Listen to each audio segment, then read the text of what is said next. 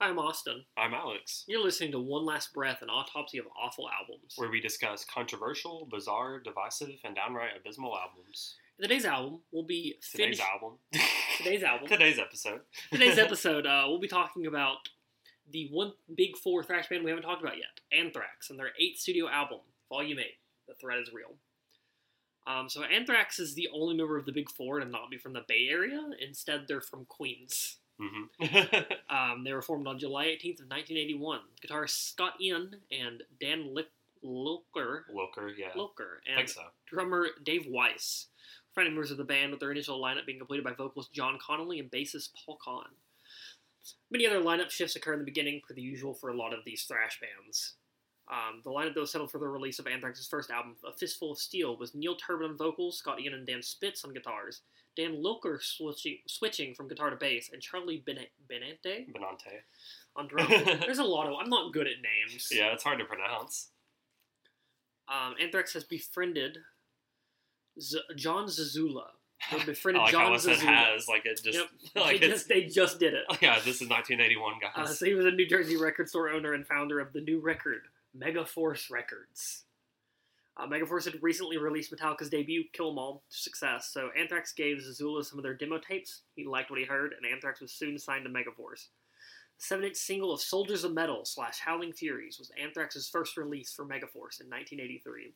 Mentioned earlier, Fistful of Metal, released on January 6th of 84, was the group's first full-length effort. The album has received mostly mixed reviews, with some seeing it as more of a traditional heavy metal album rather than the thrash that Anthrax would be known for. However, the first instance of music press using the term thrash metal was by Kerrang! Journalist Malcolm Dome, referring to the track Metal Thrashing Mad. So they kind of invented the term thrash.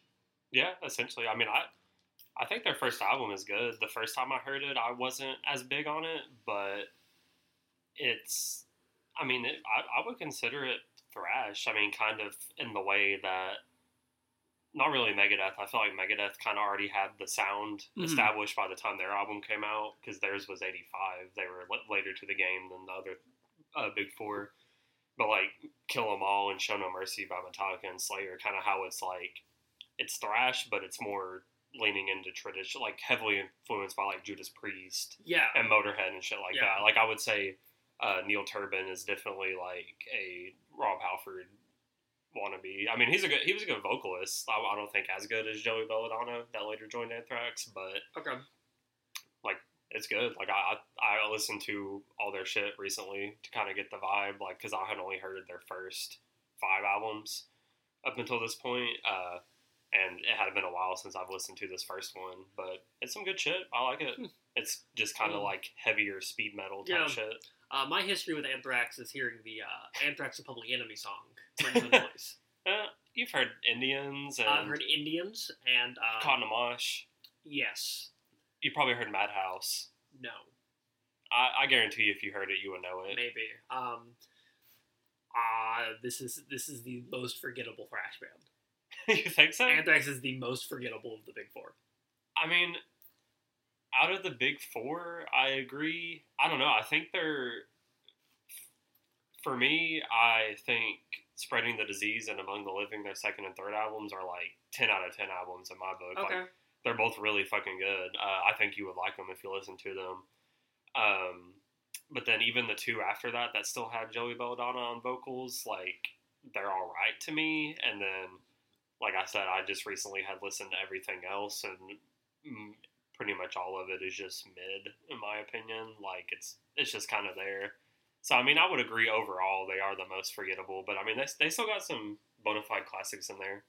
Yeah, I think so. Like Public Enemy and Anthrax's Bring the Noise. I mean, yeah, that is a certified hood classic. It is a certified hood classic. It is the first 7 tracks on my new playlist, songs that get white boys incredibly turned when they're drinking lean. Oh, fuck yeah. Need to take a gander at that playlist. It's just that song 7 times. But yeah, that's a good entry. But yeah, I mean, I think that, like, I understand Anthrax being in the Big Four, and I think that they're deserving because, I mean, the Big Four is just the 4 that sold the most records. Yeah. But, like, in terms of consistency, I definitely would argue, like, either Exodus or Overkill, in my book, replacing Anthrax. What about Testament? people. I mean, Testament's good. I like them. I just haven't. There's just something about them that I can't like get. Okay. In. Like I like a decent amount of their songs, but there's only one of their albums that I've heard. The New Order, I think, is one that I would actually choose to like listen to a lot. But Exodus and Overkill, like their first like good string of albums, are like really really good. Oh, so yeah. I think consistency wise, I would put one of them two in the place of Anthrax. But that's just me. Tune into next week's episode where we discuss the big four of other metal genres, such as doom and glam.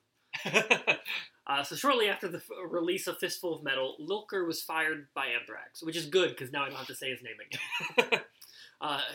It was because he took 30 takes to record the bass track to an Alice Cooper cover, the song I'm 18, which I've recorded music before.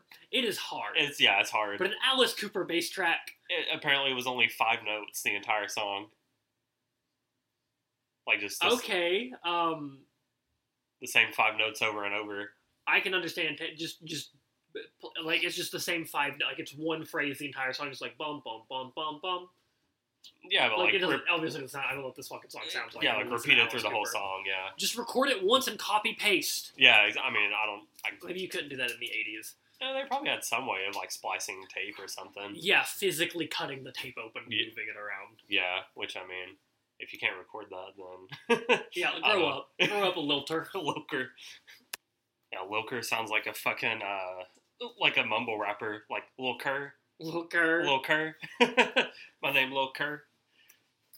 So Charlie Benante's nephew, Frank Bello. Benante. Whatever the fuck his name is. The B-Man's nephew, B-Man. Frank Bello, was hired as his replacement. Lilker, along with former Anthrax singer John Connolly, went on to form fellow thrash band Nuclear Assault. Neil Turbin was forced out of the band later due to a couple reasons. One was because Ian and Benante wanted more songwriting control, with Ian writing the lyrics and Benante writing the music. The other reason was because music journalist Eddie Trunk, who was John Zazula's apprentice, told Zazula that Turbin was the weak point of the band, which in turn made Zazula pressure Anthrax to continue without Turbin. He was replaced briefly with Matt Fallon before ultimately being replaced by Joey Belladonna. Jimmy Fallon. But yeah, I was like, damn, they really just fucking... I mean, it worked out for them because they got... You are indeed the weakest link. Goodbye. Yeah, I mean, they got immensely more popular with Joey Belladonna, but I was like, damn, I think he's a decent vocalist. I mean, if not like generic-ish, but it's not like it was a screeching like, oh my god, this is amazing, but the vocalist sucks complete ass. Like Avenged Sevenfold, yeah. Damn. That's what most people say. It's true. He's not... In Shadows is not good at vocals. I like it, though. Let's see. The lineup of Belladonna, Scott Ian, Dan Spitz, Frank Bello, and Charlie Benante is considered the classic lineup of Anthrax. This lineup recorded the classic album Spreading the Disease on October 30th of 85. Spreading the Disease has received critical acclaim and is considered a pioneering thrash record. It features one of Anthrax's most well-known songs in Madhouse. In addition to Joey Belladonna, the addition of Joey Belladonna was seen as a massive improvement over Neil Turbin. The band's major breakthrough came 2 years later on March 16th of 87 with Among the Living. It was their first album to go gold. Good for them. Good for them. For the album, Anthrax recruited legendary producer and engineer Eddie Kramer, who has worked with artists such as Jimi Hendrix, Led Zeppelin, Kiss, and Jerry Seinfeld.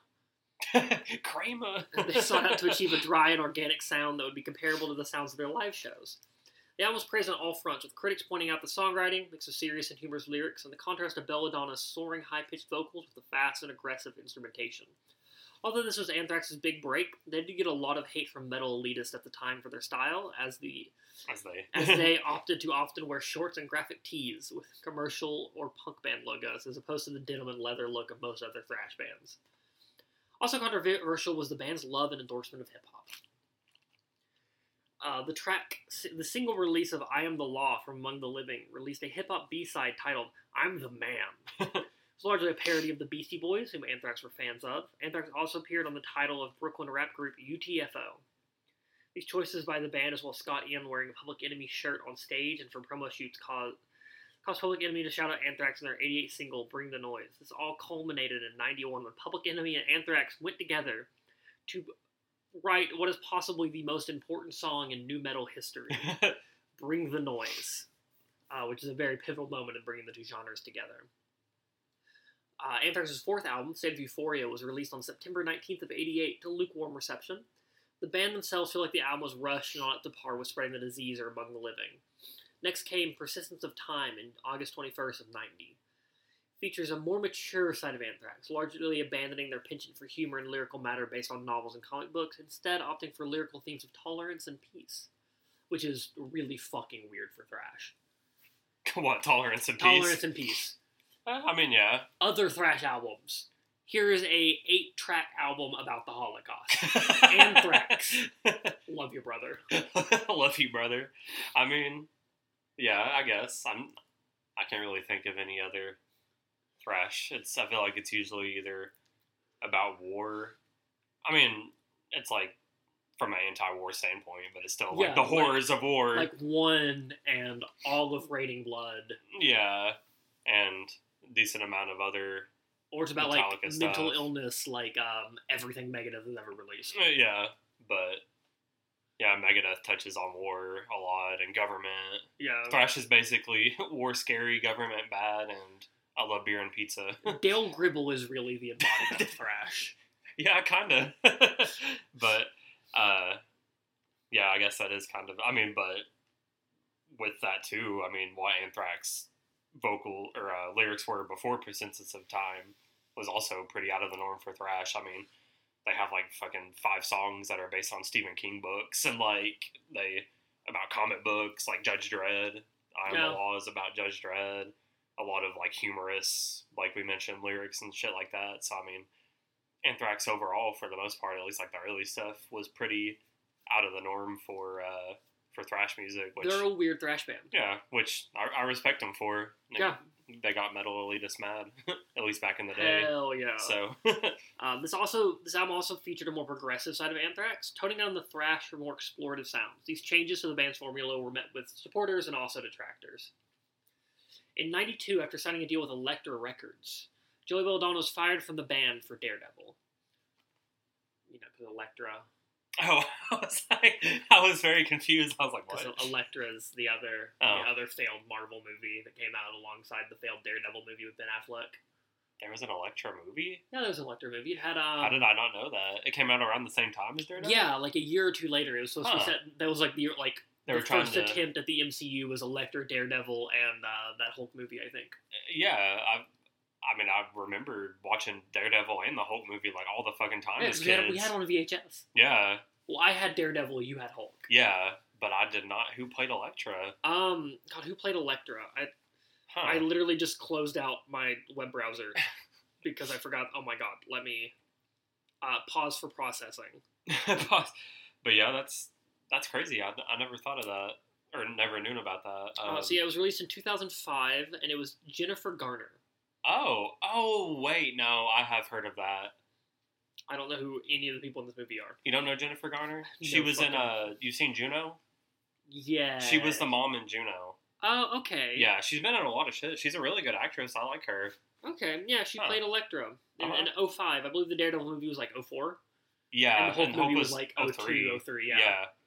Damn, I want to watch those now, because fucking Hulk was awesome as a kid, and yeah, so was the Daredevil movie, I thought. This is still off topic, but that Hulk movie is actually considered part of the MCU. I thought the one from 09 is. They both are. Oh, really? The one from 09 is a direct sequel to the one from 03.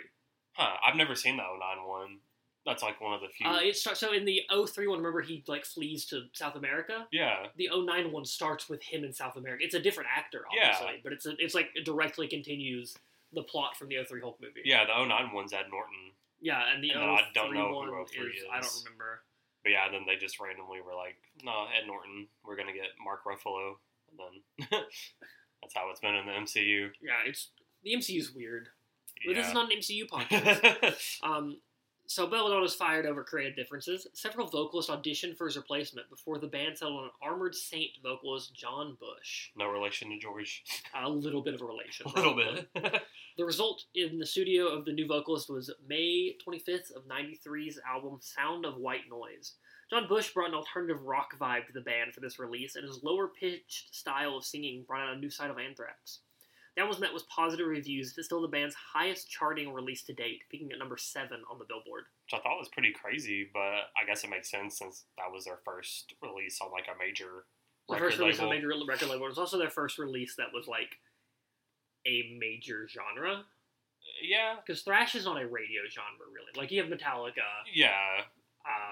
And, like, Megadeth got some radio play. Yeah, like, here and there, but I guess it makes sense. I just think it's funny that it's, like, the pretty much unanimously agreed on best vocalist in Anthrax leaves, and then they immediately have their highest success of an album. Yeah, I just think it's weird. a little fucking wild. But Dan Spitz then left the band in '95 to pursue a career in Swiss watchmaking. Yeah. He apparently has been very successful doing so. Oh, has he? Yeah. That reminds me of, this is also off topic, but the band Jefferson Airplane. Okay. So it was either the first time they broke up or after they broke up Jefferson Starship. Mm. One of their breakups was because obviously there was a lot of like Fleetwood Mac-esque fucking in the band. Yeah, I can imagine. Wasn't there like fucking, I mean, it was just like a revolving door of members. Yeah, but they had like they're like Grace Slick and a couple others were like the big like steady members. Yeah. But Grace Slick and one other member of Jefferson Airplane Starship, whichever band it was, quit the band to pursue a career in Scandinavian speed skating. Fuck yeah, bro. I don't think they did very good because they eventually went on to form another band with the same members. Okay. Yeah, wasn't there like a weird... Wasn't there Jefferson Starship and then just Starship? And then just Starship, yeah. Which one did We Built the City? I want to say that was Jefferson Starship. Okay. And Jefferson Airplane did White Rabbit. Yeah, because, I mean, Jefferson Airplane turned into Starship, didn't they? Yeah, Jefferson Airplane turned into Jefferson Starship after a breakup, and then Jefferson Starship turned into Starship after a breakup. Yeah, Jefferson Airplane did, like, White Rabbit, and they have one other song that I know. I don't know. I was friends with someone in high school who was obsessed with Jefferson Airplane. That's why I know this. Interesting. But he's a good watchmaker. Yeah, apparently he has had a very successful career in Swiss watchmaking. Good for Mr. Spitz. After his departure, Anthrax's seventh studio album, Stomp 442, was released on October 24th of '95.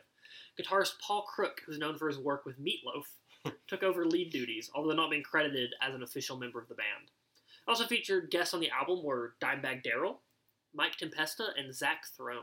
Yeah, I don't know who either of the second two are. I've never heard of Dimebag Darrell. Oh yeah, who the fuck is that?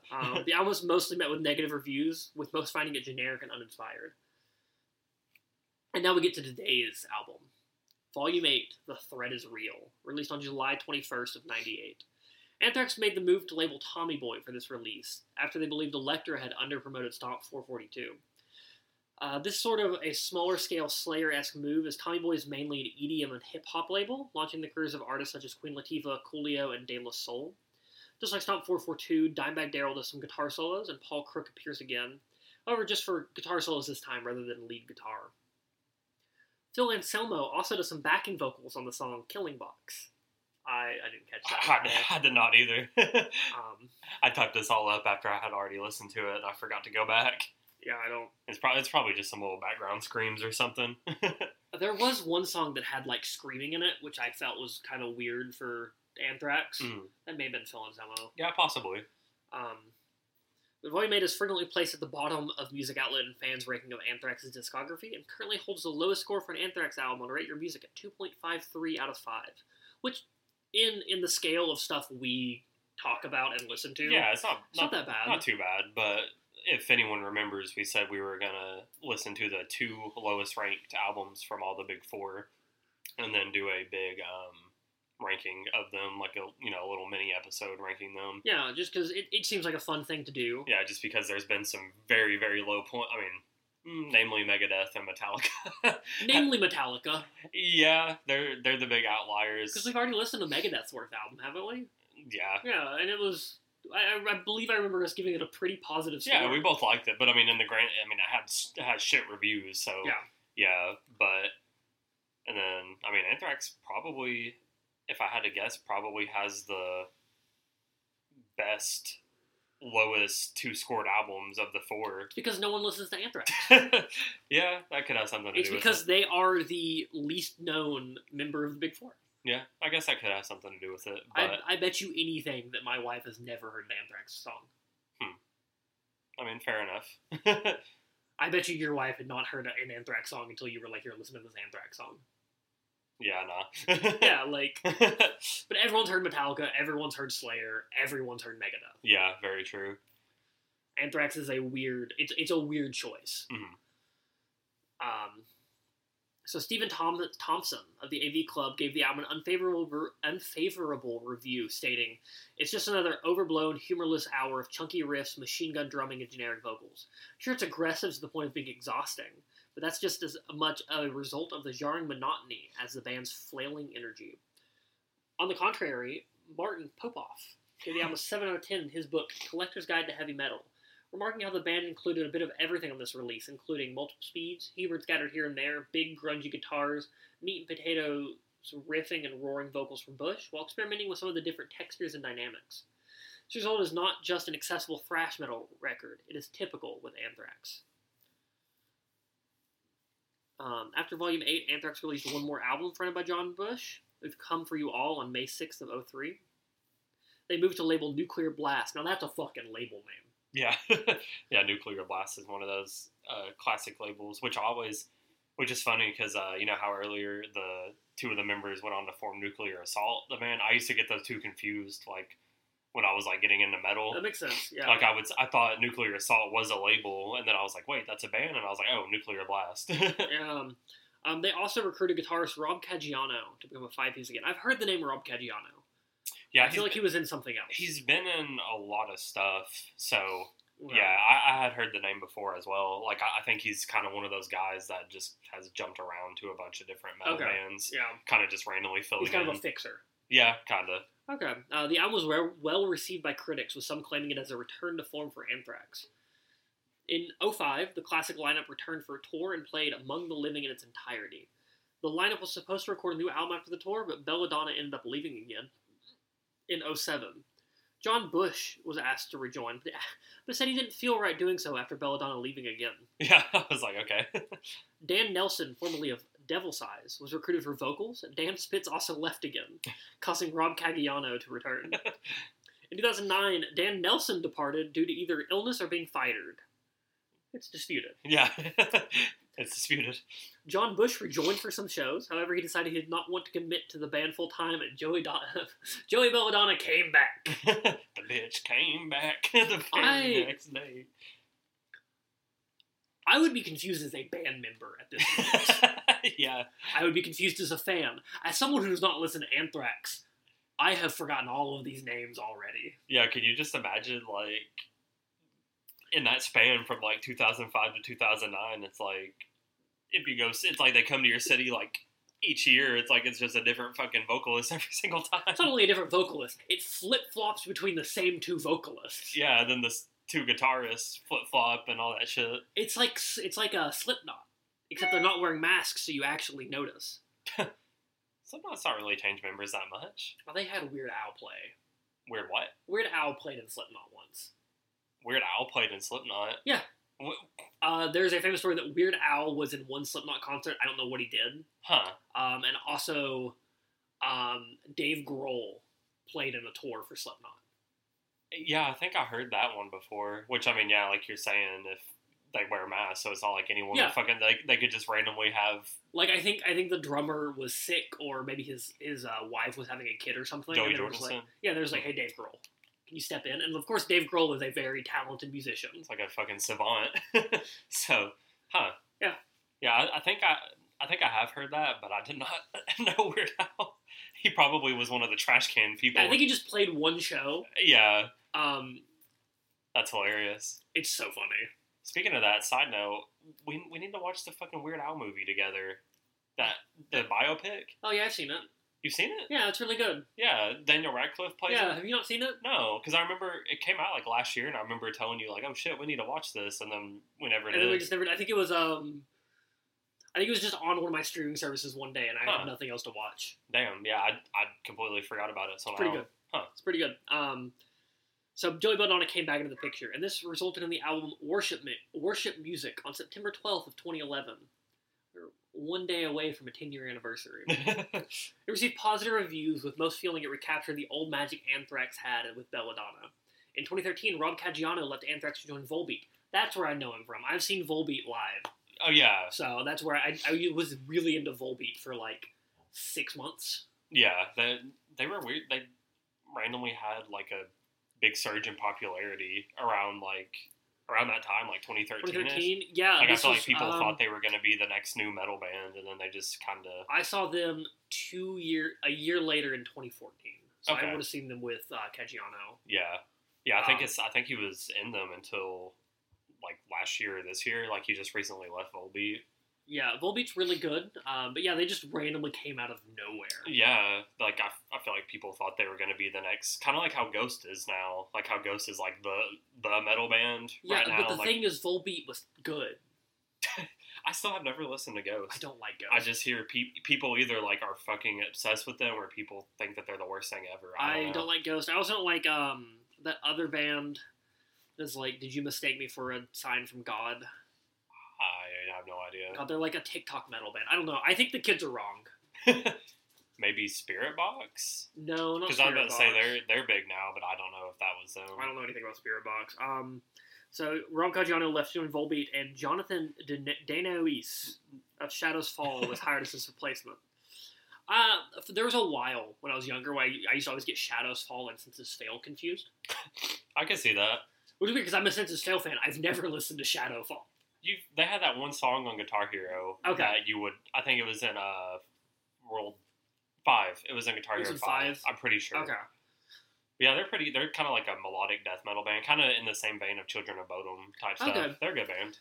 Similarly received as worship music is the band's most recent album, For All Kings, released on February 26th of 2016. That was almost a birthday present to me.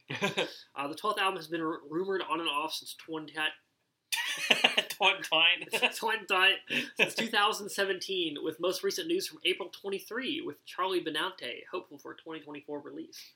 And that's where we are now. That's a very long time between albums. 2016, I was still in fucking high school. In 2016, I was a senior in high school. Yeah, and now 2023, and we're real adults for whatever reason. Yeah, well, who the fuck knows why. But yeah, so any opening thoughts for Volume 8? I like grunge. Yeah, agreed. I'm a fan of grunge. Do you think this is very grunge leaning? I think this is a grunge album. Yeah, I think it's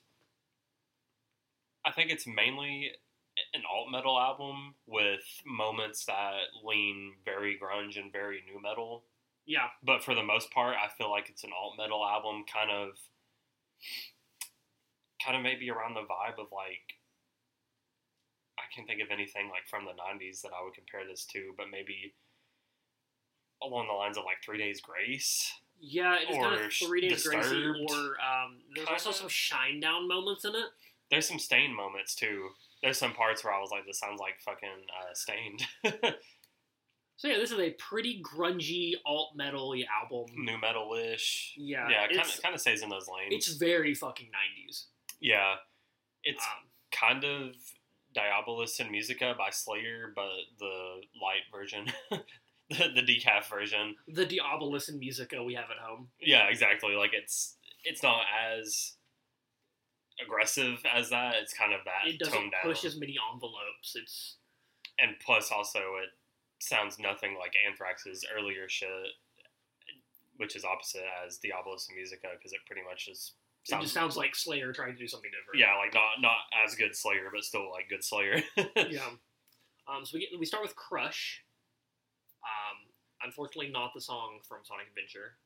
Or not the Crush, Crush, Crush by Paramore. Yeah, this is just a song by Anthrax. Like, it's a pretty solid album opener, I'd say. Yeah, it's alright.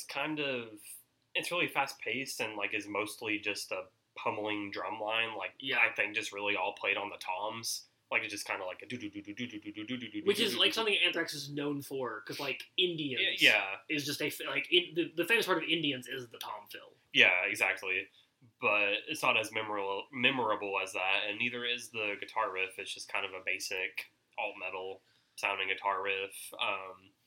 Then after that, that kind of takes up the entire verse sections of the song. Like, every verse just follows that blueprint, and then right after all that, we get a brief chorus that kind of goes into, like, what I would say is a Pantera-esque drum beat. Yeah. Like a pretty slow, I mean, it's just like a basic, like, doom, doom, doom type of drum beat, but it kind of has that Pantera vibe where it's like a slow groove. Yeah, it's a very Vinnie Paul. Yeah, very Vinnie Paul moment, and then it goes into an actual chorus. But I would say that pre-chorus part is probably the most memorable part of the song and the best part of the song. There is a pretty cool drum solo that I notated. Okay. That I noticed. But other than that, yeah, it's just it's a song legally. Yeah. Legally it can be considered a song, but yeah, I mean that's pretty much just the formula for the entire song. Like, and honestly, for the entire album. Yeah. There's a few highlight parts. Yeah. But mostly the album is just this in different flavors. Yeah, and also I forgot to mention in my opening thoughts, John Bush, for most of this album, if you told me that was M Shadow singing, I would fucking believe you. Which is a callback to what we were saying about him. Like, does he not sound like? Yeah. I mean, M Shadow sounds like him, but yeah, it was so weird. Like I was not expecting it. It's like there's like subtle differences in their vocal style, but especially whenever he does like that kind of higher like vocal fry yelling thing, like holding out a note that M Shadow does, like it sounds exactly like it. Very M Shadows. And even like I mean any way that his voice is it just sounds like M Shadows is a copy of John Bush. Like I don't know if that's where he got his inspiration for singing. I don't know. It's just very weird. I was not expecting it. Yeah. After that, we get to Catharsis, which just sounds like a Foo Fighter song, but about 5 minutes long. This one is actually probably. I mean, this definitely is one of the highlights for me. Like, it's a good song. It's just so long. Yeah, it is. It is pretty long. But yeah, it's like you said. It's kind of a hard rock song, pretty much, with sort of a punky flair to it a little bit. But it's definitely fit for the radio. Like, it's just like at the most alt metal song, but I would say even more tuned to hard rock, alternative rock. Yeah. Yeah, I really enjoyed the vocal lines in the song. Like, there's a lot of really catchy parts in the verses, a very catchy chorus. We also get our first solo of the album, and it's a decent one. It's pretty brief, as are most of the solos on this album. Like, there's not really any crazy shreddy solos. It's mostly like lead. There's solos. one crazy shreddy solo, but that was probably Dimebag. Yeah, probably. But yeah, pretty much all the solos on this album are just kind of just there. They all make you think, oh, I didn't know Anthrax had that. But then you learn that Anthrax didn't have that. They hired other guitarists to come do that for them. Yeah, which is weird because, I mean, Anthrax, out of the big four, I would say have the least amount of, like, crazy solos. Like, Megadeth is definitely the one. Yeah, Megadeth has the craziest solos. Yeah, they have the, like, most technical Yeah, it's solos. Megadeth, then Metallica, then Slayer, then Anthrax. Yeah, because Metallica also kind of has those, I mean, Kirk Hammett likes to do the wah-wah thing a lot. And then Slayer's solos are just kind of sounding like you're descending to hell. Like, they're just fucking... Jeff Hanneman and Kerry King are just kind of playing random shit at the same time, overlapping each other, just chaotic. And then Anthrax's are more in tune with, like, punk solos, yeah, they're like I would punk say. solos. And there's a couple of those in this album where it's just like, we're playing octaves. Yeah, but it's even less than their earlier shit. Like, it's just, on this album, is even less of solos than their early shit, so most of it's not that noteworthy. Then we get to Inside Out, which I wrote down, sounds like a Tool song, but not as douchey. Yeah, I could see Tool as a comparison for this one. I was trying to think of something. It's kind of... Some of it sounds like Stained to me. Like there's a... like I was saying, there's a... I think it's like the pre-chorus has like that really post-grunge feel to it. And then the chorus sounds like actual grunge. Like it kind of sounds like Alice in Chains ripoff. But then there's also, like, nu metal parts that are thrown in there where he's, like, screaming, and it kind of sounds like Diabolus in Musica, like the tone Tom Araya was going for on that album. And it also starts off with an acoustic intro, so it kind of hits all the fronts. Like, there's kind of a lot going on in this song. It really just tries to do everything, and I think it does it pretty okay. Yeah. The song gets me moving. Yeah, I like this one. This is also one of the highlights.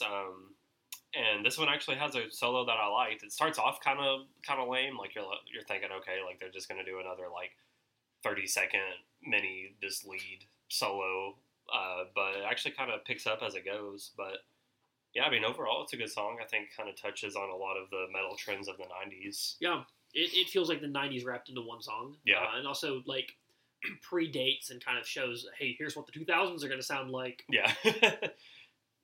Then we get to P and V, which is really boring. Yeah. Didn't do anything special. Yeah, that's my exact notes. It just metals in the same tempo and vibe for the entire song. It's just kind of like a formulaic dad rock song. Yeah. It also has some cowbell in it. It does have some cowbell. So, I mean, when you have cowbell, what else can you really expect besides formulaic dad rock? Yeah. And Except for Fear the Reaper, that's like the only song that can pull off cowbell. True. It needs more cowbell, though. Yeah. Then we get to 604, which is what, like a 40-second track? Yeah, it's just like a little interlude solo. It is a really trendy solo. Like, it kind of sounds like old Anthrax. Yeah, the rest of it's really repetitive. Mm-hmm. But, I mean, it doesn't overstay its welcome, so I think it's fine. Yeah, I mean, it's just like a little interlude. Then we get... Oh, God, I forgot about this song. Toast to the Extras. Yeah. Which is a fucking cowpunk song. Yeah. Yeah, Anthrax doing country. It's really well done for what it is. Yeah, I think music-wise, it's well done, but John Bush's vocals just do not fit at all. Like in the chorus, the vocals are a little better, but the verses just sound very awkward and forced. Like he's doing this weird, like he's trying to be country, I guess, in the verses. But in the chorus, it actually sounds like his voice, so it sounds a little better. But also, I mean, there's only one guy that can do cowpunk vocals. It's the guy from Social Distortion. Yeah, Mike Ness, I think is his name. It's just him. Yeah, just him. He is him. Hello, him. Mike Ness is him. But yeah, I mean, and this is really the only song that gets the image of M Shadows out of my mind because we already know M Shadows can pull off country. See, Dear God from from M Shadows can pull off country. Yeah, and John Bush cannot. It was really cool seeing them step out of their comfort zone, but then they do something really fucking weird where they end the song and then there's a second song on the track. Did they do that? Yeah. Okay. There's a second song on the track, and it's like an experimental space instrumental with theremin and shit. Okay, yeah, I forgot to note that. Yeah, you're right. It's really weird. I was like, okay, cool, the track's over. What's next? Like, why is there 3 fucking minutes left? Yeah, it's just like in kind of ambient, like what were you saying? Like space rock. Space rock, yeah. It's really fucking weird. Like, I'd expect that at the end of an album. Yeah, that would make sense. But this is what, track 5? Yeah. Yeah, very weird choice. Anthrax, what the fuck? I mean, that wouldn't come across weird on, like, a tape or a vinyl. You'd be like, okay, whatever. There's just another song here. Yeah. But, I mean, I guess this was made for CD, but, like... Yeah, even then, how often would you notice, oh, the song hasn't changed over yet? Yeah, I don't know why they didn't just make that its own song, like, to be an interlude, or... I mean, they honestly probably could have turned that into its own song, like, actually... Because, I mean, it doesn't have lyrics or anything, if I recall. Yeah, it doesn't. It's just instrumental with theremins and shit. Yeah, and it's also a very weird choice to put it after the country song on your album. Like, I don't know. Very weird choice. It's very goofy. If I could ask someone in Anthrax one question, it'd be, what the fuck is this? Yeah. What the fuck is this, dog? But yeah, I mean, that little diversion does not lead into the next track, Born Again Idiot, at all. Like, no, not at all. We just pick up with another song that is just mediocre alt rock, hard rock, butt rock, like a little more what you'd expect from Anthrax, I think, than some of the other songs on the album. Yeah, it has some pretty cool double bass parts about halfway through, and that's about really the only thing I know. Even the solo on the song is just kind of whammy bar masturbation. I like the solo a lot on the song. It's alright. I like whammy bars a lot. Yeah, this one, it kind of feels a little overdone on this song. Like, it feels like it's just whammy bar. It's just like... I'm a big fan of whammy bars. Sounds like me on Guitar Hero when I'm trying to fill up my star power. I'm just, like, slapping the fuck out of the whammy bar. Yeah, it has, like, some dive bombs, and, like, as someone whose guitar idols for most of my life were Sinister Gates and Dimebag Darrell, I really fucking like dive bombs. Yeah, dive bombs are cool. Yeah, dive bombs do it for. Your solo could be shit. You hit a dive bomb, I'm like, ooh. You're like, God damn, who let this kid cook? Let him cook. And then we go to Killing Box, which is the one that has Phil Anselmo, but I didn't catch it. Don't remember it. Yeah, pretty much everything that I said about Born Again Idiot applies here, but minus the cool double bass part, so it's even worse. I like the song. I thought it was really funky. I mean, yeah, it does. It's kind of a groove metal song, which, I mean, makes sense. And it's got some more of those space noises. They use some theremin in this bitch. Oh, it does have some space noises? Yeah, it has some space noises. Okay, I noticed some that. space noises. I really like this song, and I think the solo is really weird, but really fits into the composition as a whole. Okay. And really ties it together. Okay. Well, I'm glad you got more out of it than I did, because I was just like, this is... I like killing bucks. This is pretty boring. Maybe someone played the guitar solo. Yeah, maybe. And then we go to Harm's Way, which is pretty much a post-grunge song with, like, southern rock leanings. Yeah, it's the only song marked as explicit on the album. Oh, is it? Yeah. Huh. It's also the first song you can do the Running Man to. What is explicit about it? I don't remember. He says the F word. I was too busy making the Harm's Way Running Man joke to listen to the lyrics that closely. Oh, the Harm's Way Running Man. Okay. Yeah. So yeah, it is the first song you can do the Running Man to. Yeah, it's just another grunge song with some thrash influence. It's groovy. It's a little catchy. Yeah, I don't know. It's kind of around this middle point of the album. Like, every song starts off a little promising to me, because I'm like, oh, this riff's pretty good. Like, this could go somewhere, but it just kind of drops the ball around the middle. Like, it just does the same thing over and over. Yeah, they start off with a cool riff, and then they're like, okay, now back to what works. Yeah, it's just like there's very, very few explorative moments or trying to do something. I mean, there is, but there isn't. I mean, it's like they're doing shit like country song and the space rock type thing. Like, there is weird shit on the album, but it's like, for the most part, the songs that they just start out and end feeling like they've done the same thing three times. They've done nothing, really.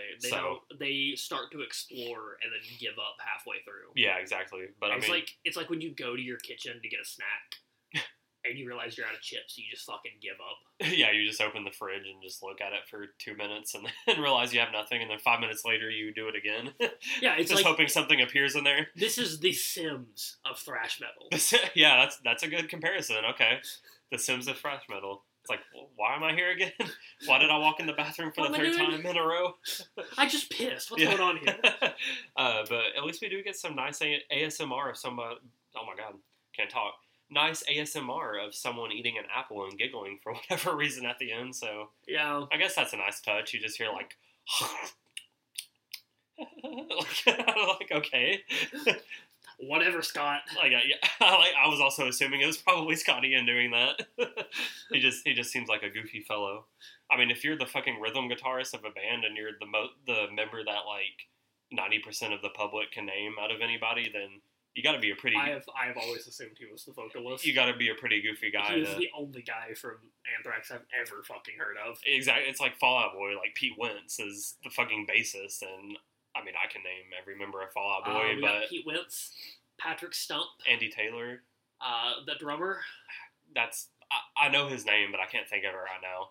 But either way, like, I feel like you have to have a weird out there personality, or I guess the looks in Pete Wentz's sense, to be not a guitar. Like, I feel like every other band, it's like either the vocalist or the guitarist are the most well known. I think the only band I can name every member of is Avenged Sevenfold. Really? I can't name their drummer now. I don't know who the fuck he is. Yeah, it was Brooks Wackerman for a minute. Yeah, I have no idea who it is now. It might still be Brooks Wackerman. Maybe. You can't name every member of Green Day? Oh, well, there's only three. No, I can't name the fourth guy. He's not an official member. He is now. No, he was. Now he's not. Oh, okay. So, yeah, then I can name every member of Green Day. Blink-182? I can name every member of Blink-182. Okay. Yeah. They don't count. There's only three of them. It's a lot easier. Let's see. Every member of Chicago? Every member of Chicago. You got... guy that shot himself. God, what was his name? I think his name was Alex. I don't know. That's all I got. I just know he shot himself. Rest in peace to that guy. We're going to cover the Chicago Christmas album for Christmas. Oh, God. I'm not making that promise. Alex probably doesn't want to listen to that album. Oh, yeah. I don't know about that. I'm going to get your parents on for that episode. Yeah, that could be a good one for them. It's actually just going to be your parents and my in-laws. And yeah, we're just not going to be in it at all. So we get to Hogtied, which opens up like a Rage Against the Machine song. Yeah. And it just fucking goes nowhere. Yeah, this one does have some Bon Jovi-esque talk box in it, though. You remember? Yeah, it has some really cool parts. They just aren't fleshed out enough for me to fucking care. Yeah, like there's some parts that spice it up a little bit, but yeah, I mean, it's got the same deal going on as Born Again, Idiot, and Killing Box. I think this one's a little bit catchier and a little more memorable than those two, Yeah, but it's still... It doesn't have Phil Anselmo, though, so what's the point, really? Yeah, true. But yeah, it's still just like, like, it's just kind of there. I can name every member of Pantera, I think. Can you? I think there's only 3 of them. No. Oh, there's a 4th one? Yeah, the bassist. Oh, fuck, they have a bassist. Think Jurassic Park and Rex Brown is his name. I was like, Velociraptor? Velociraptor Jones or something. Velociraptor Jones. Yeah, I think Rex Brown and George Lucas. Oh yeah, Velociraptor Jones.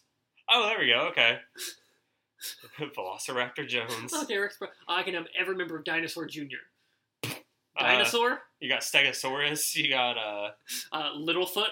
Littlefoot. Petrie. Sarah. There we go. Okay. Ducky. Okay, yeah. Spike. And Chomper. Okay. Yeah, I forgot that they were a 7-piece. Damn. That would be a good, maybe sometime we can do a YouTube channel of us playing trivia, music-related trivia. That could be fun. That could be fun. Because both of us are just kind of randomly savants when it comes to obscure trivia, mostly when you're talking music or horror movies. But not good horror movies. Yeah, not good horror movies. I haven't seen most of the good horror movies. I've seen a lot of the good ones, but there are some that I just haven't. Let's see. We're not gonna go over the list right now. We've gone over too many fucking lists because I'm tired of talking about this album. Yeah, it's kind of a drudge to get through. So we get the Big Fat. Big Fat. Which is unfortunately not about famous Hispanic hip hop artist Joe. If only it was. I don't think he was making music yet, or at least not like in the public eye. Yeah, probably not. But yeah, just more mid. Let's see. The intro's cool. It has a 6 solo. Other than that, it's just fucking grunge. Yeah, the only memorable part is around the 4 minutes and 30-second mark. There's like a really... It might be like in the middle of the solo or something, or at the end of it, but there's just like a really long wailing sound that I genuinely could not tell if it was vocals or guitar. I know what you're talking about. Yeah. Like, what the fuck is this? Yeah, like I don't know what the fuck it was. Like I'm leaning more guitar because it doesn't seem like something John Bush would have the vocal range to pull off. Because it sounded like a fucking Rob Halford scream on like fucking crack. It's like probably guitar. It was like so high pitched. Maybe through a talk box. Yeah, possibly. Yeah, that could be. Because it does have like the vocoder like vowel sound. Yeah, it's just like a really weird sound. Like it sounds like it's either like guitar feedback or I don't know. It was just really weird. It just went on for like 20 seconds and it was kind of hurting my head. I was like, what the fuck is this? So that song, a Big Fat, I don't fucking care. Then we get to Cup of Joe.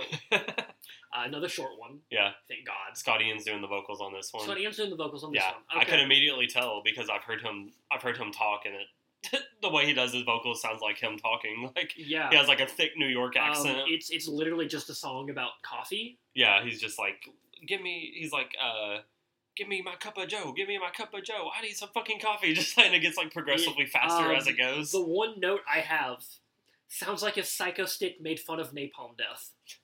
That's a good comparison. It's exactly what it is. Yeah, because it's like, it kind of starts off more of a punky song, but it gets very, very fast, so it kind of turns into like a grindcore song. Yeah, like it gets faster like as it goes. Because he's just very fast, like, I really need a cup of Joe, I really need a cup of Joe, like just over and over. You can tell that they were like, man, the label really wants, like 13 songs? Is that how many songs are on this album? Something like that, yeah. It's like, man, the label really wants a 13th song. Yeah. And Scott Ian's just fucking... just down 13 cappuccinos. It's like, God damn it, I need my coffee. He just did a fat fucking line of coke. He's like, I fucking got you guys. Play something. Play something, fellas. Give me my cup of Joe. It's like talking. He was like looking at them like the band of the Titanic. That's a really good comparison, though. Psycho Stick trying to make fun of Napalm Death. Yeah. Fucking... Oh yeah, I was gonna mention this. I feel like this is something you would randomly know the answer to. Why the fuck do people call it a cup of Joe? What did that come from? I don't know. I'm gonna look that up after the podcast, and we'll find out. Yeah, and we're not gonna tell you guys. You have to Google your fucking selves. Yeah. Do your own work. Stop being lazy. Do your own research. We do so much research for you guys. We can't tell you why it's called a cup of Joe. We can't. And then we go to an alpha male. Oh my fucking god. This one sounds like if you hired a dad rock band to write a metal song. I could see that. Like if you were like, hey, Jimmy Buffett. Oh god. Rest in peace, sweet prince. Rest in peace, Jimmy Buffett. Can you give me something fucking heavy? Give me something heavy, Jimmy. Yeah, I mean, I could see that. I really like the riff in this one. It kind of harkens back to a classic Anthrax sound to me. The song overall doesn't really. It's really just that opening riff. But I mean, it's a decent song. Like it's all right. I would say it's probably my favorite song since Inside Out, which was the third track on the album. Yeah, we had a real big line of shit. Yeah, but even then, I don't like it as much as Inside Out or Catharsis. Like it's just kind of a minor step up from the past like 6 songs. Yeah. Also, I don't know if you noticed, but in the chorus, he sounds almost exactly like Brent from Shinedown. Yeah. Almost exactly. Yeah, okay, I did get that. I remember there was one part that I thought that, where I was like, this sounds like Brent Smith, but okay, it was Alpha Male. It also has a really, like, pop-punk little solo. I don't remember that. It's just, like, octaves. It kind of sounds like the solo from, got that one Good Charlotte song. Oh, Don't Want to Be Just Like You. This the is anthem. the anthem. Yeah, the anthem. Huh, okay. Interesting. But it's another, like, it's an okay song. Yeah, it's pretty decent. Then we get to Stealing from a Thief. Mm-hmm. I really like the riff for this one, too, just like I did for Alpha Male. Kind of goes for, like, a stoner doom metal feel, which is different. It's kind of a slower paced start. Then it kind of goes into, like, nu metal, hard rock for the remainder of the song. I had a different vibe from it. Really? Actually. So the intro riff is good, but it also sounds almost exactly like Seven Bitter Blossoms by CKY. Beings? Yeah, Seven Bitter Beings. Bitter Blossoms. Bitter Blossom is a magic card. I've been playing a lot of Magic the Gathering. Okay, I was like, Blossom Beings? Seven Bitter Beings, but like the which that riff fucks. It does. That riff does fuck. Then it just turns into an Alice in Chains B-side. Yeah, I heard Alice in Chains B-side. Okay, but I heard a little more like nu metal. Alice in Chains is the most nu metal of the grunge bands. Yeah, maybe. Which is a weird thing to say. I think that is a brand new sentence. I don't think that's ever been said before. But you've heard it here, folks. Put it on my tombstone. Alice in Chains is the nu metal of grunge. I mean, they were probably the most metal. I mean, besides maybe Soundgarden. But yeah. I also know the least Soundgarden out of the big four, quote unquote. I don't think that's an official thing, but in my mind, Nirvana. There is a big four of grunge, and it's Nirvana, Alice in Chains, Pearl Jam, and Soundgarden. Yeah. Out of those four, I know the least by Soundgarden, but what I've heard, they seem like the most metal, besides like them and Alice in Chains. But yeah, well, Alice in Chains is more like prog. I don't know how to describe them. Because, I don't know, Alice in Chains, very talented band. Rest in peace, Lane Staley. Staley, whatever the fuck his name is. Rest in peace, my guy. You're gonna get us canceled. People are gonna be like, what the fuck is... I'm not good with names. That is why I can only name the members of, like, 5 bands. Austin called Alice in Chains nu metal and then said Lane Staley. Lane Staley Dan. My favorite band, Staley Dan. Oh my god. But the solo in Stealing from a Thief rips pretty hard. Mm-hmm. Yeah, and also at about a minute left. Oh yeah, that's funny. Also, I said the solo on this one is hands down the best on the album, in my opinion. It's so good. But it had to be Dimebag. Yeah, honestly, it probably was. But then also, this kind of does a weird thing that, what was it? Toast to the Extras did, where it just had like a random little extra song part at the end, like about a minute left on the runtime of Stealing for a Thief. It stops for like a second, and then it just picks up with like this super cool fast-paced thrash riff with some like really good drumming. Like it's kind of this whole like the drum beat and the guitars kind of are hitting on the offbeat of each other. So it's like this really cool, like kind of technical thrash feeling riff. And at first I thought it was going to be an entirely new song, and I was like, oh shit, this song sounds like it's going to go fucking hard, but no, it just doesn't go anywhere. Yeah, it just is the last minute of the song closes out with that, and it doesn't do anything else. Like, Scott Ian, if you're listening, and I know you are, why? Yeah, I was like, this could have easily been probably the best song on the album if, like, just from the 1 minute we got of that riff, I was like, oh shit. Yeah, it could have been an incredible album closer. Yeah, and then it stopped, and I looked up, and it was at the last song, and I was like, what?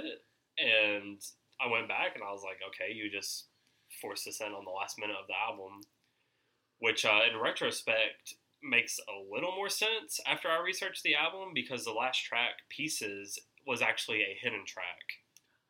Oh. But on Spotify, it shows up as its own track. Yeah, because they don't have hidden tracks on Spotify, really. I mean, usually it'll just play, like, in the song that it was hidden from. Yeah, but in a lot of them, it's also just its own track on Spotify. Yeah. Yeah, actually, now that you say it, I don't know. But, yeah, without the pretext of it, I just thought, which, I mean, it makes sense as an album closer because it's an acoustic song, which I feel like is a pretty popular way to close out an album that's not acoustic. Yeah, this is Pieces, by the way. I don't know if we said that. Yeah, it's Pieces. A really weird album closer. Yeah, I really don't like it. It's really corny and dull. Kind of gives me, like, Every Rose Has Its Thorn by Poison vibes. It feels like it could have been written by Blind Melon, but, like, Blind Melon would have written a better song. Yeah, I kind of could see that. But Blind Melon, notably my favorite grunge band. Yeah, Blind Melon was a good band. Rest in peace, Shannon Hoon, I think is his name. I almost said Shannon Daly. Shannon Daly. No relation to Carson. But yeah, I really don't like it. It doesn't work at all. And I feel a little bad not liking it as much as I do, because this was done by, I think Frank Bello does the vocals on this song. And it is about his brother, I think, that got shot outside of his apartment and killed in, like, the early 90s, and they never found the perpetrator. Like, it's an unsolved mystery. Damn. And I was like, damn, I feel bad, because as soon as I heard it, I was like, this fucking sucks. I feel bad because it's not a good song. It's not a good song. And it also makes sense that it's not, what's-his-face singing it? John Bush. Yeah. Because I was like, this does not sound like him, but also he hasn't really gone for this vibe yet, so I was like, it could have been. But yeah, it's just another, like, acoustic grunge song. Yeah, just not really good at all. Not. But I mean, honestly, it's kind of like a glam power ballad in a way as well. Yeah. Like, it really reminds me of Every Rose Has Its Thorn. It's like 1,000 Candles in the Wind. Yeah, just not that good. I don't know. But like I was saying, like, that being a hidden track makes more sense. That Stealing from a Thief ended with that weird thing, because I guess they were trying to be like, oh, we'll go off the album with a bang, like a very heavy, crazy riff to close out the album. That makes a lot more sense. Yeah, because going from that straight, because I'm sure it also had, on the CD, it probably had a good chunk of silence between that ending and the beginning, but going straight from that riff to a fucking acoustic song, I was like, what? Why would you do that? It's really weird. Let's bring back hidden tracks. Yeah, bring them back. I think we also said that for K-Fed. I think so too, yeah. he had a hidden track. I think hidden tracks were when we as a society were the most in tune. But now the only thing I have to wait for after the art is done is Marvel movies. And I can just look those up on YouTube. Yeah. And then now we have fucking artists putting out like 28 song fucking double albums every 6 months. And I'm like, please stop. Please stop. I cannot listen to all this music. I have a podcast to do. That's just why I don't listen to a lot of, like, I mean, I listen to newer rap, but I don't listen to a lot of newer, like, pop and, like, mainstream rap. Like, shit like Drake and stuff like that. Because it's like, goddamn, they're putting out, like, 30-song albums, like, literally every, like, 6 months. Yeah. And I'm like, how the fuck do you expect me to listen to this and even remember a single song? It's like it's all going to run together. It's just like... Yeah, like, it feels like we're going back to the 60s where an album was just, like, 15 songs that you threw at a dartboard and you're like, one of them's going to stick. Yeah, exactly. It's like, it's just giving, like you put out 3 singles and then put those 3 singles on the album, and all those are going to be all over the radio, and you're just like, just put whatever the fuck else I recorded on the rest of the album. Yeah, like, albums that are cohesive have kind of died recently. Yeah. And, like, yes, this is an old head-ass take for me to have, but I like it much better when an album is a cohesive unit that works together and means something. Yeah, I mean, shit like that's still out there. Like, even in rap, like Denzel Curry but is a great example. It's not something you find in the mainstream anymore. It used to be, like, especially in, like, the even in the mainstream. 2000s, it was in the mainstream. Like, albums were meant to be listened to as a whole. Yeah, I mean, the problem's not albums being long, it's being long and filler. Cohesive. Yeah, because it's like even like fucking this just came first in my mind, like the Eminem show by Eminem. It's like a fucking hour-long album. It has like 17 or 18 songs, but every song is pivotal to the album. Yeah, every song is important. Yeah, which Eminem doesn't even do that anymore. Like old Kanye, like those albums, or at least like College Dropout and Late Registration were very long albums. Yeah. But what we're saying is bring back skits. Yeah, bring back skits. But yeah, or even like a recent example, Call Me If You Get Lost by Tyler, the Creator. Like, it's a long album. I think it's like 19 songs, but like every song is good. Like none of it feels like filler. And the songs are obviously meant to be listened to in that specific order. Yeah, so it's like, just do that. Like, it's not, I mean, it is an old head take, but at the same time, it's like either learn how to have some quality control or just split it up in 2 albums and wait like a year and a half, 2 years to release them. It's like you could just... You're let's say you're Drake. You're fucking famous. Yeah. You have to release an album because of contractual reasons. Yeah. Record 2 15-minute albums in like 30 days. Just fucking sit on it. Yeah. You don't have to fucking, like, fuck you. Just fucking sit on it. Yeah, exactly. Release it as 2 different 15-track albums. Yeah. Yeah, it's like I haven't listened to Drake since, if you're reading this, it's too late because it's just quantity over quality. I stopped listening to Drake because of the whole ghostwriter shit. Ghostwriter shit. Yeah, Drake doesn't write like most of his music. Oh, I've heard. This is what I've heard. I'm not saying this is fact. No, I've heard that. I'm a fucking idiot. You said ghostwriter or writer, and I thought it was ghostwriter. Yeah, and I was like, what? Yeah, like, him and Nicolas Cage. They fucking beef. Oh man. But I'm not saying it is fact. This is not a fact. This is something I have heard. That's why him and Pusha T had that beef, because Pusha T called him out for having ghostwriters. So did Kendrick. Yeah.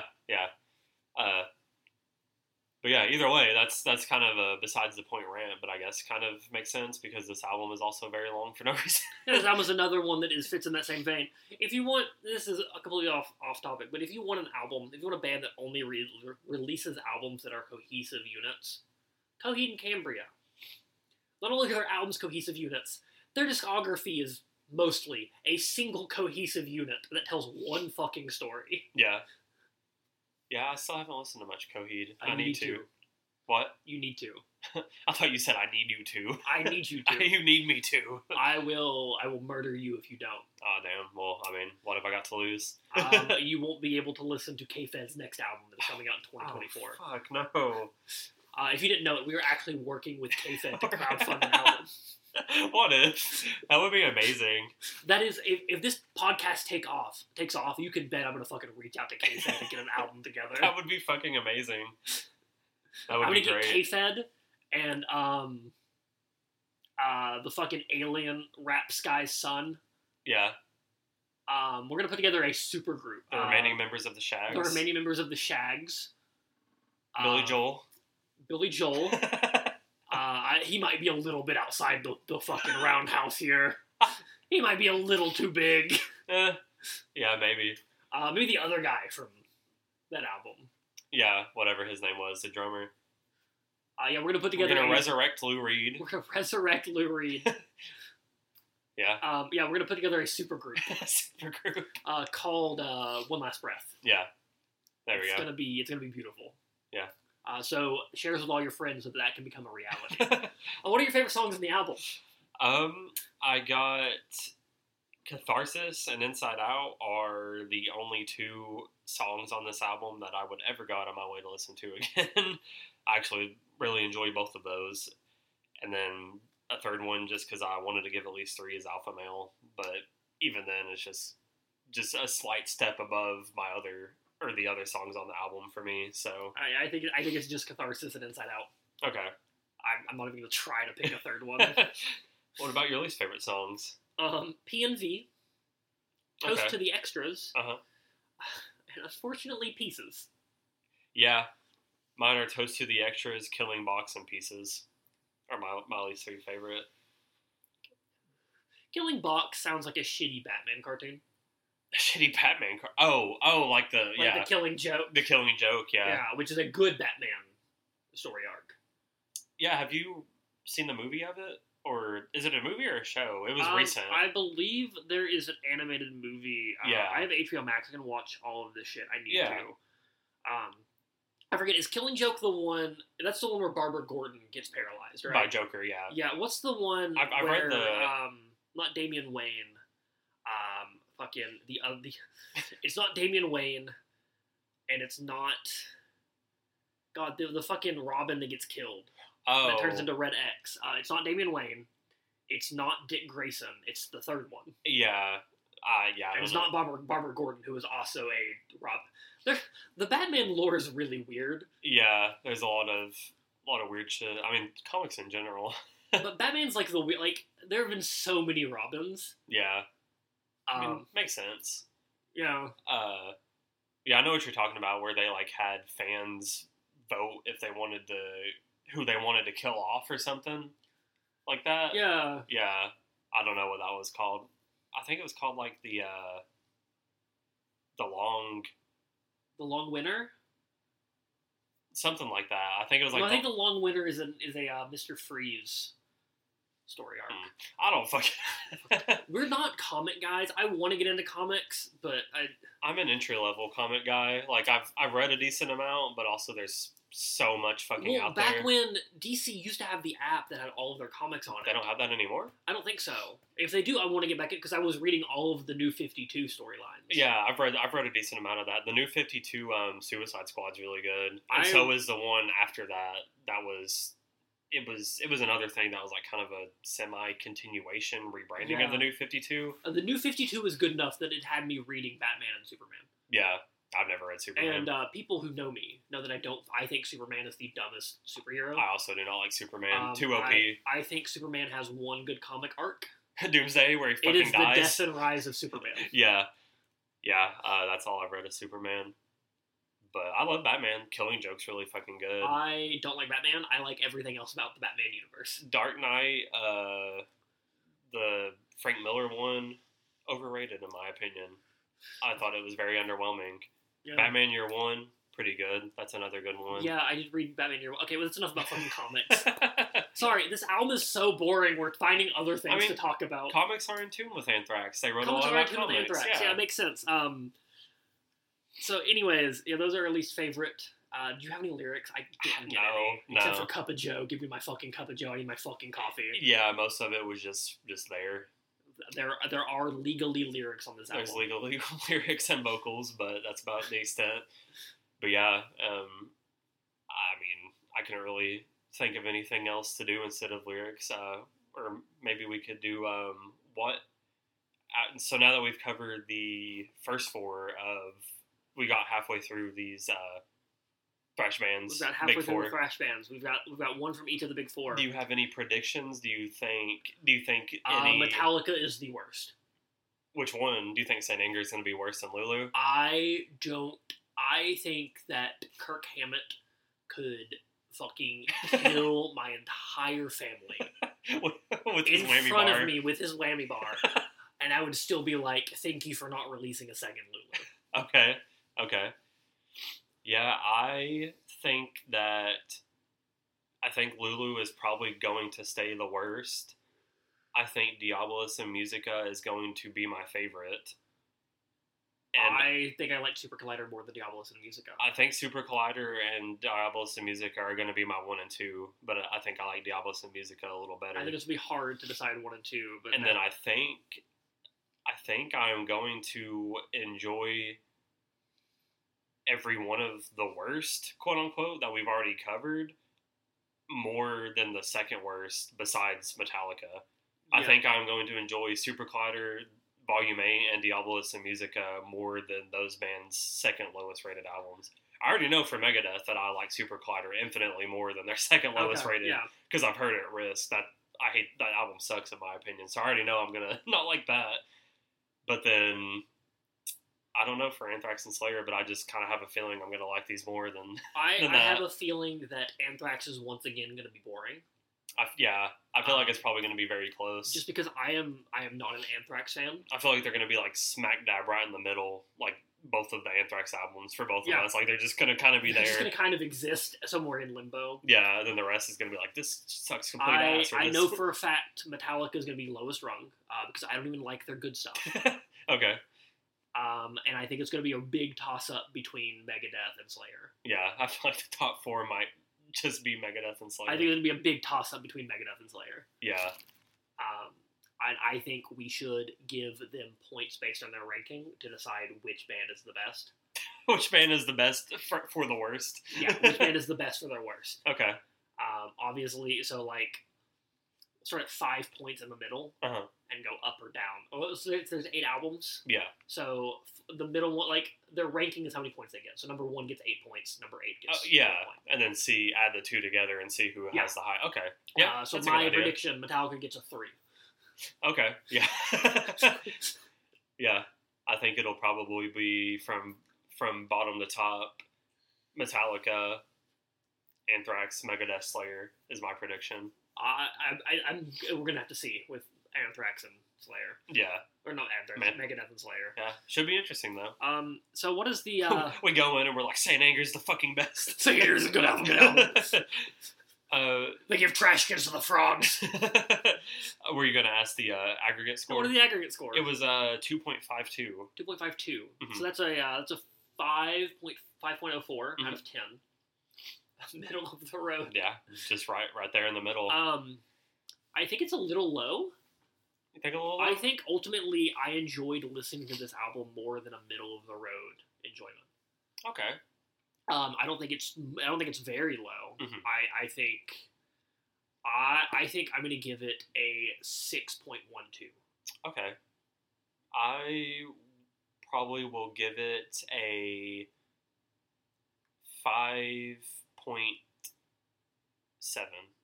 Okay. 5.7. Yeah, well, like it's very middle of the road. Like 5.70. Yeah. 5.70. Yeah.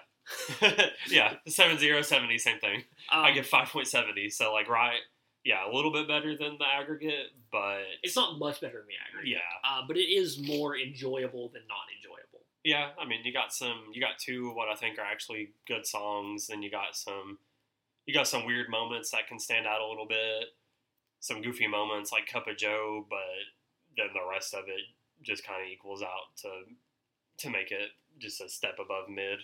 So, yeah, not the worst thing ever. Yeah. Does it deserve another breath? I don't think so. I don't think you should listen to this album. Yeah, there's really no reason to. Like, even the good songs, I don't think are good enough to where I'm like, you need to listen to these. Like, they're just kind of above average hard rock songs. Yeah, they're just good in the context of the album. Yeah. Honestly. Yeah, exactly. Like, in a vacuum, they're good songs. Yeah. But if you take into account music. Music exists. Music exists. What? But yeah, and then even like the goofy and weird parts aren't like goofy or weird enough to be like you should listen to them. You know, you might get a good laugh. They're just kind of a little quirky, but not too much. Yeah, it's like the hold up sport humor. Yeah, it's just like unless you're a huge Anthrax fan or if you're a John Bush fan, maybe you love Armored Saint. I've never listened to them. I've heard the name before. Didn't know that's why he was from until I was researching it. I think they're like a power metal band. Okay. Which... vocally, that makes sense. Mm-hmm. So, yeah, unless you fit into any of those categories or you're just like a fucking completionist like I am and want to listen to every album by all the big four members, then...